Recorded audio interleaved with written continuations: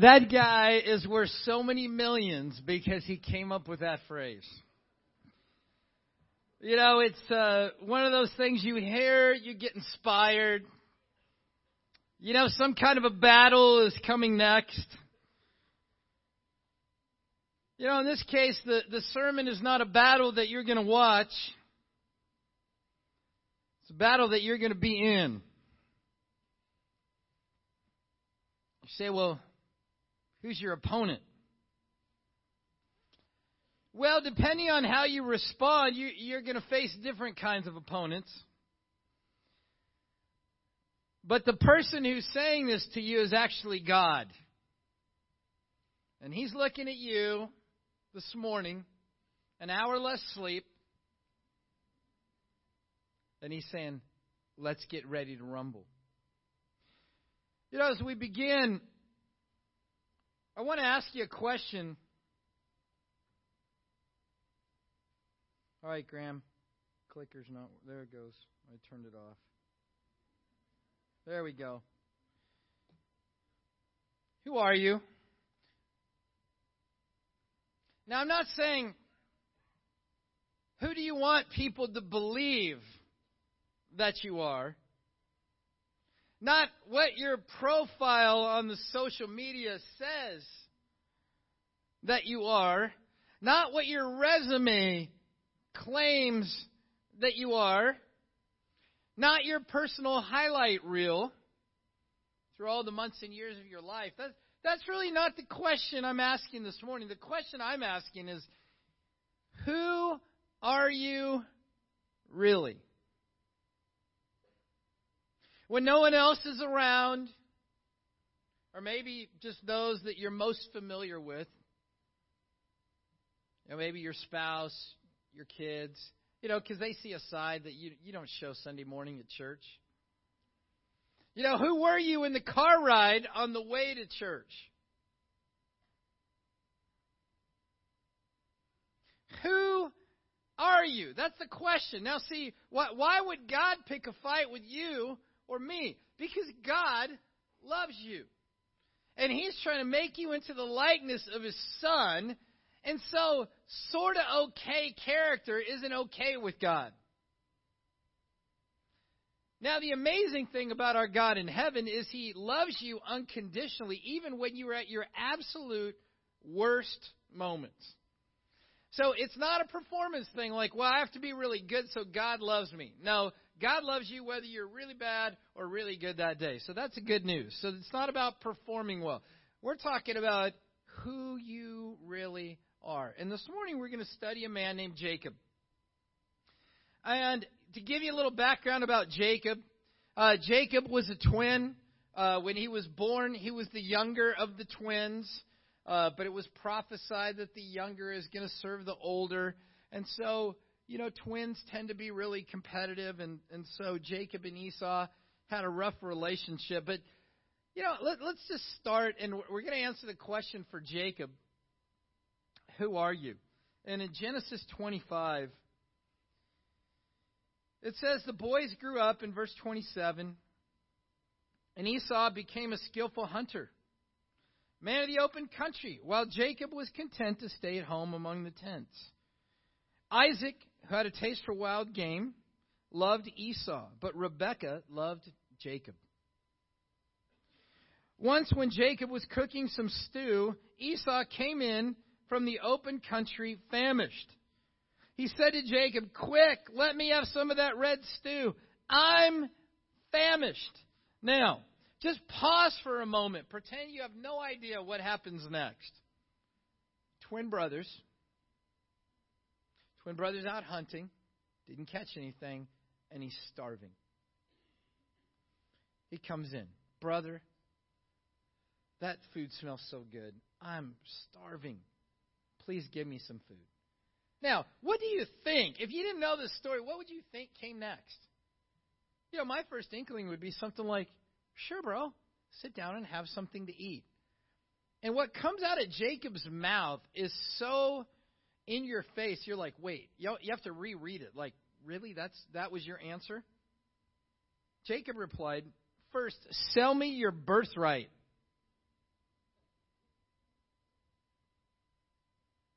Love you, bro. But just sell me the birthright, then I'll give you something to eat. His brother is needy. His brother is hungry. And Jacob, the loving, loyal twin brother that he is, his answer was, I'll meet your need, but you got to sell me your birthright first. You're like, who would do that? Who would answer that way? Jacob would. You know, because this is Jacob the deceiver, and that's where he starts. And that's actually what his name means, which is kind of interesting. You know, parents, when you're going through the baby name books. Got an idea. Let's name our son Deceiver. That was his name, so he lived up to it. So he's the deceiver. So then you get a little bit later. So he's already got his birthright. And now his father Isaac is going to die. And so his mom comes up with this plan to trick her husband into giving the blessing to the younger son instead of the older son. So they come up with this elaborate scheme, and okay, I'll prepare the food just right. And it's like, yeah, but my brother's really hairy. Okay, we'll take goat skins and we'll put them on your arms. You know, isn't it amazing sometimes the stupid things that we do and how much energy we put into our stupidity? Or money or hours or whatever. But in this case, it's like goat skins, and they're cooking the meal right and all that. And of course, you know, he goes in and Isaac's like, I don't know, I'm not buying this. Like, how'd you get back from the field so quickly? And listen to what he says, chapter 27, verse 20. How did you find it so quickly, my son? The Lord your God gave me success. They say, who would say something like that to their dad? You've got this whole scheme of lies to try and get this blessing. And then your father, the one that you know that God said, I am the God of Abraham, Isaac, and Jacob. That God, he says, the Lord your God. Oh, he gave me success. Like, who in the world would answer their father that way? God blessed me. Well, Jacob would, because he was a deceiver. You know, the thing about when you answer the question, who are you? You find out who you are at the most pressure-filled, contentious, hectic schedule moments of your life. When life squeezes you, you will resort to your default mode. Yeah, I got to tell you, as a minister, you will never succeed spiritually by thinking, in my moments of great spiritual battle, I will flick the doing well spiritually switch. And so, yeah, I know I'm not really walking with God. I'm not all that committed. But if I get in a rough situation, I'm gonna flick the turbo boost spiritual switch, and I will do great. Never found that to be true. Your spiritual nature will trump who you are every time. When life gets pressure-filled, you will go to default mode. So Jacob starts his life as the deceiver.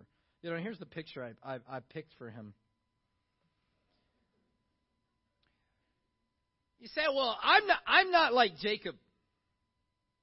I do not lie or deceive. I mean, Jacob, he was a terrible, terrible spiritual example. I am not like him at all. No, but you know what? We have our ways of combating confrontation. You know, maybe it's anger. Maybe it's the passive aggressive. We just shut down. That's who I was. Avoid confrontation at all costs. So if my wife's feelings are hurt, if I just run the other way, we won't fight, because that'll probably help the situation. I wanted to keep peace. That was my way. It's like my husbandry leadership was just keep peace at all costs. So there might be a really important battle to pick, but then that might be a really long emotional talk, and I certainly don't want to go there, so we'll just say everything's okay. We all have our system. Jacob, he would just lie. The scariest thing about lying is that a lot of times it works. And we go, see, I didn't get caught. And we even justify it sometimes. Oh, it was a little white lie. It wasn't a really bad lie. It was just like a little lie. No, it's our go-to and our character. And so we've got our way of coping. We've got our way of negotiating life, and it's our system. Okay? Now, we have backup plans, and Jacob had that too. And we see a little bit later in his life, in Genesis 28, Jacob then goes to his next mode, which is the negotiator. And Genesis 28, he has this, he's running for his life. He's going to his uncle, and he lays down from exhaustion. He has this amazing dream, and he sees the angels going up and down.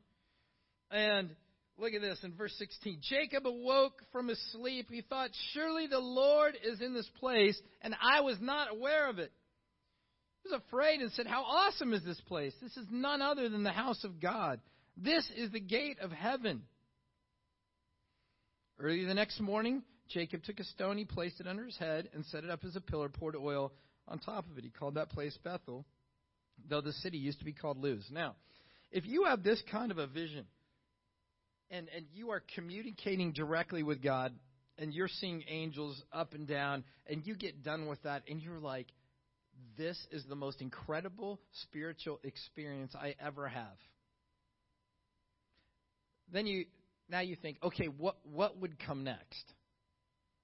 Maybe something like, God, that was so amazing. I'm with you, heart and soul. I give up everything. I'm totally sold out to you.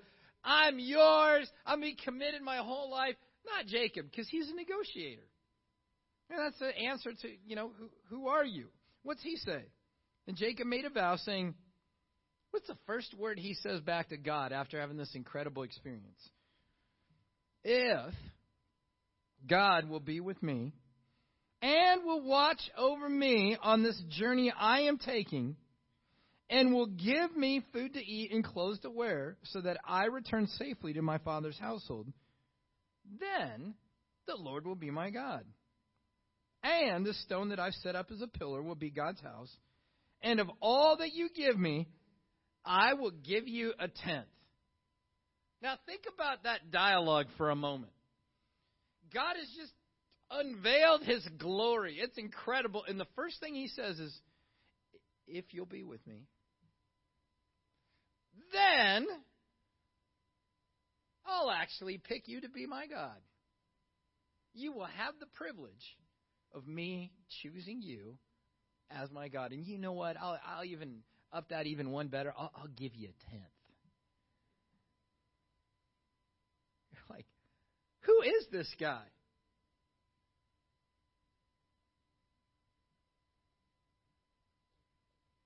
Who are we? How do we handle ourselves? He's like, if God will do this, then this. You ever make bargains with God? Okay, God, if you give me this job. Okay, God, I need this class to graduate. If you get me somehow into that class, then. If you give me that beautiful girl from Santa Clarita.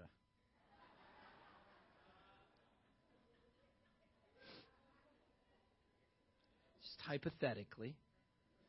But you know what? We make bargains all the time because we actually think we're going to negotiate with God. You ever done that? Okay, God, if you work this out, if you fix this mess I'm in, if you do that, if you really come through, then you know what? I will choose you. You see how the shoe's on the other foot? But when you're a negotiator, you never see life that way. Our youngest son was born a negotiator. Like, hey, can I do this? And if the reply was no, let me tell you the next part of the conversation involves some form of negotiation. It was obviously I didn't make a thorough case. And so I will proceed convincing you why no is really not an appropriate answer. Maybe you're the negotiator. Everything's a bargain. Everything's a deal. You're trying to control the outcome. Here's a picture, that I use for this.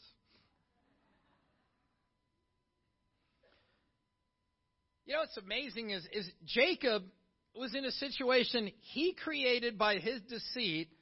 God is coming to his rescue. Instead of just falling down going, "You're amazing, I'm here," he still wants to negotiate the deal. Watch the show, Let's Make a Deal. How many deals have you negotiated in life that were like the worst choice you ever made, and you thought at the time it was going to be so amazing? And then you look back and go, how in the world did I get myself there? That's just Jacob's life. Well, let's continue on with his story. As often happens, when you resort to your default mode in your character, and you're trying, the ways to work the system, and you tried deception, and that didn't work, and now you're trying to negotiate with the creator of the universe, and God can out-stubborn the best of us, and so, God waits patiently, but he's about character development. Isn't it amazing how we're in all these self-created messes and hardships, and then we transition into the victim? And so we're now in Genesis 29, and the story goes, so he goes to his uncle and falls in love with Rachel. And so he is convinced she's the one, and her father says, "Work for me 7 years, and I'll give you Rachel." And so he's all fired up. He works for her 7 years.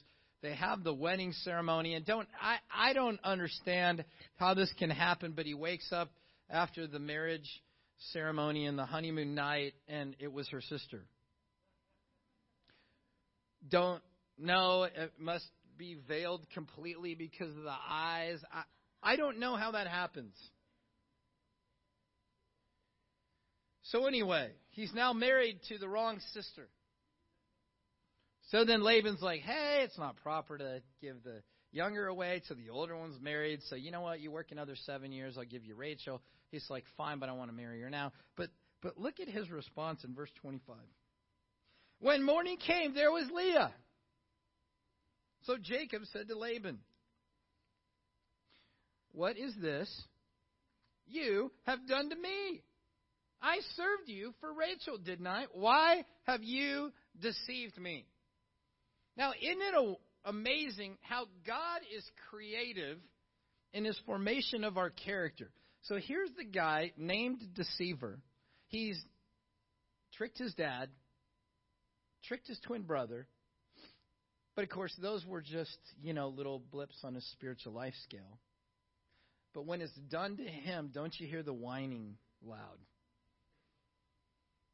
You ever been in one of those situations with your character where you're confronted by the same character issue that you're guilty of? And you're like, what is going on here? I can't believe how somebody treated me.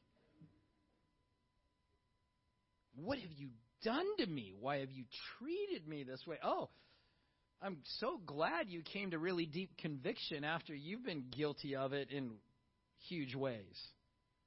Now, see, God's very creative, so he's working on your character. He's working on my character. And here's a picture I picked for that. So you ever tried to escape your character? Sometimes we think, I know what, I need a change of location. If I just move to a different city, then that'll fix it. But you know what? It never works. You know why? Because wherever you move, you bring you with you. If you could somehow move and not bring you with you, you'd have a chance of success, but it never works. And so that's it. I need a radical change. You know why? Because your character is starting to close in on you, and it's chasing you. It's chasing you. And he comes after it. And now, this is later in his life, so he's now leaving Laban. He's plundered his uncle. He's got all this wealth and everything. And now he's leaving him to kind of set up his own home with his 2 wives and maidservants and all the kids and livestock and all that. And he gets news that Esau, now remember how That's his twin brother. Remember how they left their communication. I have stolen your birthright. I deceived my dad and got your older brother blessing. See ya. That's the last time they saw each other face to face. And so they send him word, hey, your brother Esau is coming to meet you. So then we get to chapter 32, and it says this. In great fear and distress, Jacob divided the people who were with him into two groups, and the flocks and the herds and camels as well. He thought, if Esau comes and attacks one group, the group that is left may escape. Then Jacob prayed, O God of my father Abraham, God of my father Isaac, Lord, you who said to me, go back to your country and your relatives, and I will make you prosper. I am unworthy of all the kindness and faithfulness you've shown your servant. I had only my staff when I crossed the Jordan, but now I've become two camps. Save me, I pray, from the hand of my brother Esau, for I'm afraid he will come and attack me, and also the mothers with their children. But you have said, I will surely make you prosper, and will make your descendants like the sand of the sea, which cannot be counted. He finally humbles out, but you see even the negotiating, he's used to working the system. So he's going to face Esau. So what's he do? Okay, we're going to divide in different groups. And so, okay, at the very least, he'll be able to attack one, but not the other. And so he's still thinking, okay, I got this great plan. But he finally says, oh, God, save me. When God is ready to rumble, we're not going to outrun him. We're not going to stay stubborn long enough that he'll forget about us and move on. If we got something hidden away that we're hoping God doesn't notice, God says no. Let's get ready to rumble. And God eventually hems you in, and the walls start closing in, so there's nowhere else to turn. Oops. I hit it twice. There. Rocky 3. Clubber, what's your prediction for the fight? My prediction? Pain. Great quote. Rocky 3, that was the best of all the ones, by the way. But Rocky 3 was awesome. You know what? I learned a long time ago that when you humble yourself, it's a lot less painful than when God does the humbling. But we've been trying to do it our way with our go-to modes and our character. We've been trying to weasel around and get there. And God's finally like, all right, it's really time for you and I to meet. And so God works it out. And I love how it's phrased. So this is now the night before that he's going to go and meet Esau. And look at what verse 21 says. It says, so Jacob's gifts went on ahead of him, but he himself spent the night in the camp. Isn't that an interesting way to phrase it? Jacob's gifts went ahead of him. His system, his security, his great plan. All that went ahead of him, and God will do that where he will just take you and he'll strip all that away. And he'll go, okay, now it's just you and me. And then verse 24, it says, so Jacob was left alone, and a man wrestled with him till daybreak. When the man saw he could not overpower him, he touched the socket of Jacob's hip, so that his hip was wrenched, and he wrestled with the man. The man said, let me go, for it is daybreak. But Jacob replied, I will not let you go unless you bless me. What is your name, Jacob? He answered. The man said, your name will no longer be Jacob, but Israel, because you have struggled with God and with humans and have overcome.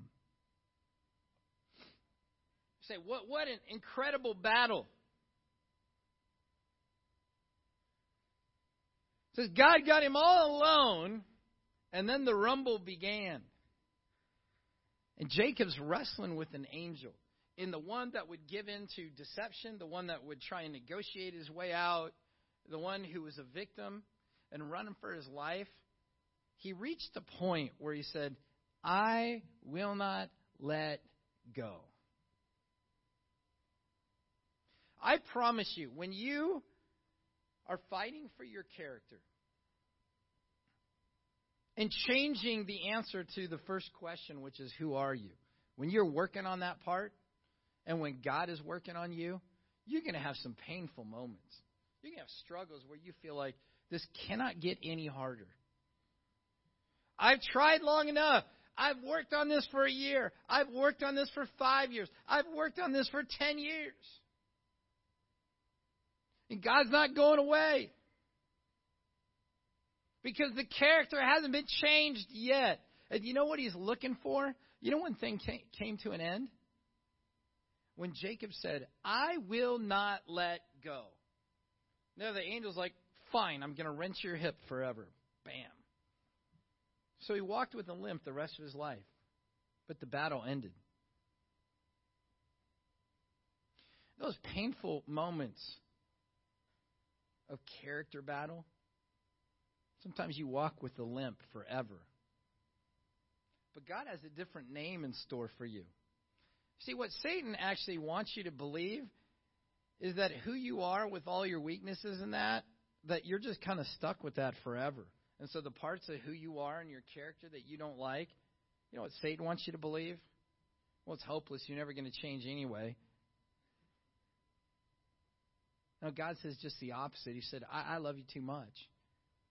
So I'm going to work on your life. So as we close, here's a question for you. How is God wrestling with you right now? What fight are you in the middle of? You know, for some of us, we're still like in that negotiating victim phase. And we're trying to do God is like closing in on us, and we're trying to run away. God just keeps coming. You know, for others of us, maybe we've been studying the Bible and we saw some things about our life, and we're called to change, but we don't want to change. It's going to take a lot of effort. It takes a lot of commitment. It takes time. And we're like, I just want to be a good guy, but I don't want to have to change. And God's like, sorry, you're in the octagon with me. He goes, the only way out is to fight. Oh, you may walk with a limp, but it's worth it. God's got a new name waiting for you, but it's your battle. I got my battles. You got your battles. It's between you and God. And we need to be honest with ourselves and say, who are we? And what is it that God is trying to change inside of us? Let's learn from Jacob. He became the overcomer. Oh, he had to wrestle, but he became Jacob the overcomer. I want to close with a quote. So happens this is a guy from the University of Iowa. Dan Gable. He was the University of Iowa wrestling coach for a number of years. They won 15 NCAA championships under Dan Gable. I actually had a chance to hear him speak a few different times. Very, very motivating. Went through a lot of tragedies in his life and used that as motivation to wrestle. He lost one wrestling match his entire life. And it was the NCAA championships in the finals of his senior year. He lost to the same guy that he had beaten, I believe, 17 times. But there's one guy out there, I don't remember his name, but could say, I beat Dan Gable. But here's a quote from him. He said, pain is nothing compared to what it feels like to quit. Give everything you've got today, for tomorrow may never come. He lived this out. I remember one of my buddies when I was in college there was on the wrestling team, and I'm like, all right, tell me some Coach Gable stories. And so he was telling some stories and stuff like that. And he goes, I remember once we were driving home from Oklahoma on the bus, and we lost a dual meet that we should have won. And Coach Gable was upset. And he goes, so it was Sunday night, about 11 o'clock at night. And he said to the driver of the bus, 10 miles from town, he said, pull over. And he said, everybody off the bus. He goes, meet me in the gym in an hour for practice, and don't be late. His hard line. but he turned out some great wrestlers. You know what? God is amazing at how he works. The challenge we face is us. Who are you? God has a great vision and dream for your new name, but you're going to have to fight with him to get there, not in a malicious way. He's molding you and shaping you into the likeness of his son. Let's learn from Jacob and his story. Let's be inspired by him, and let's get ready to rumble with God. Let's stand as we close in one final song.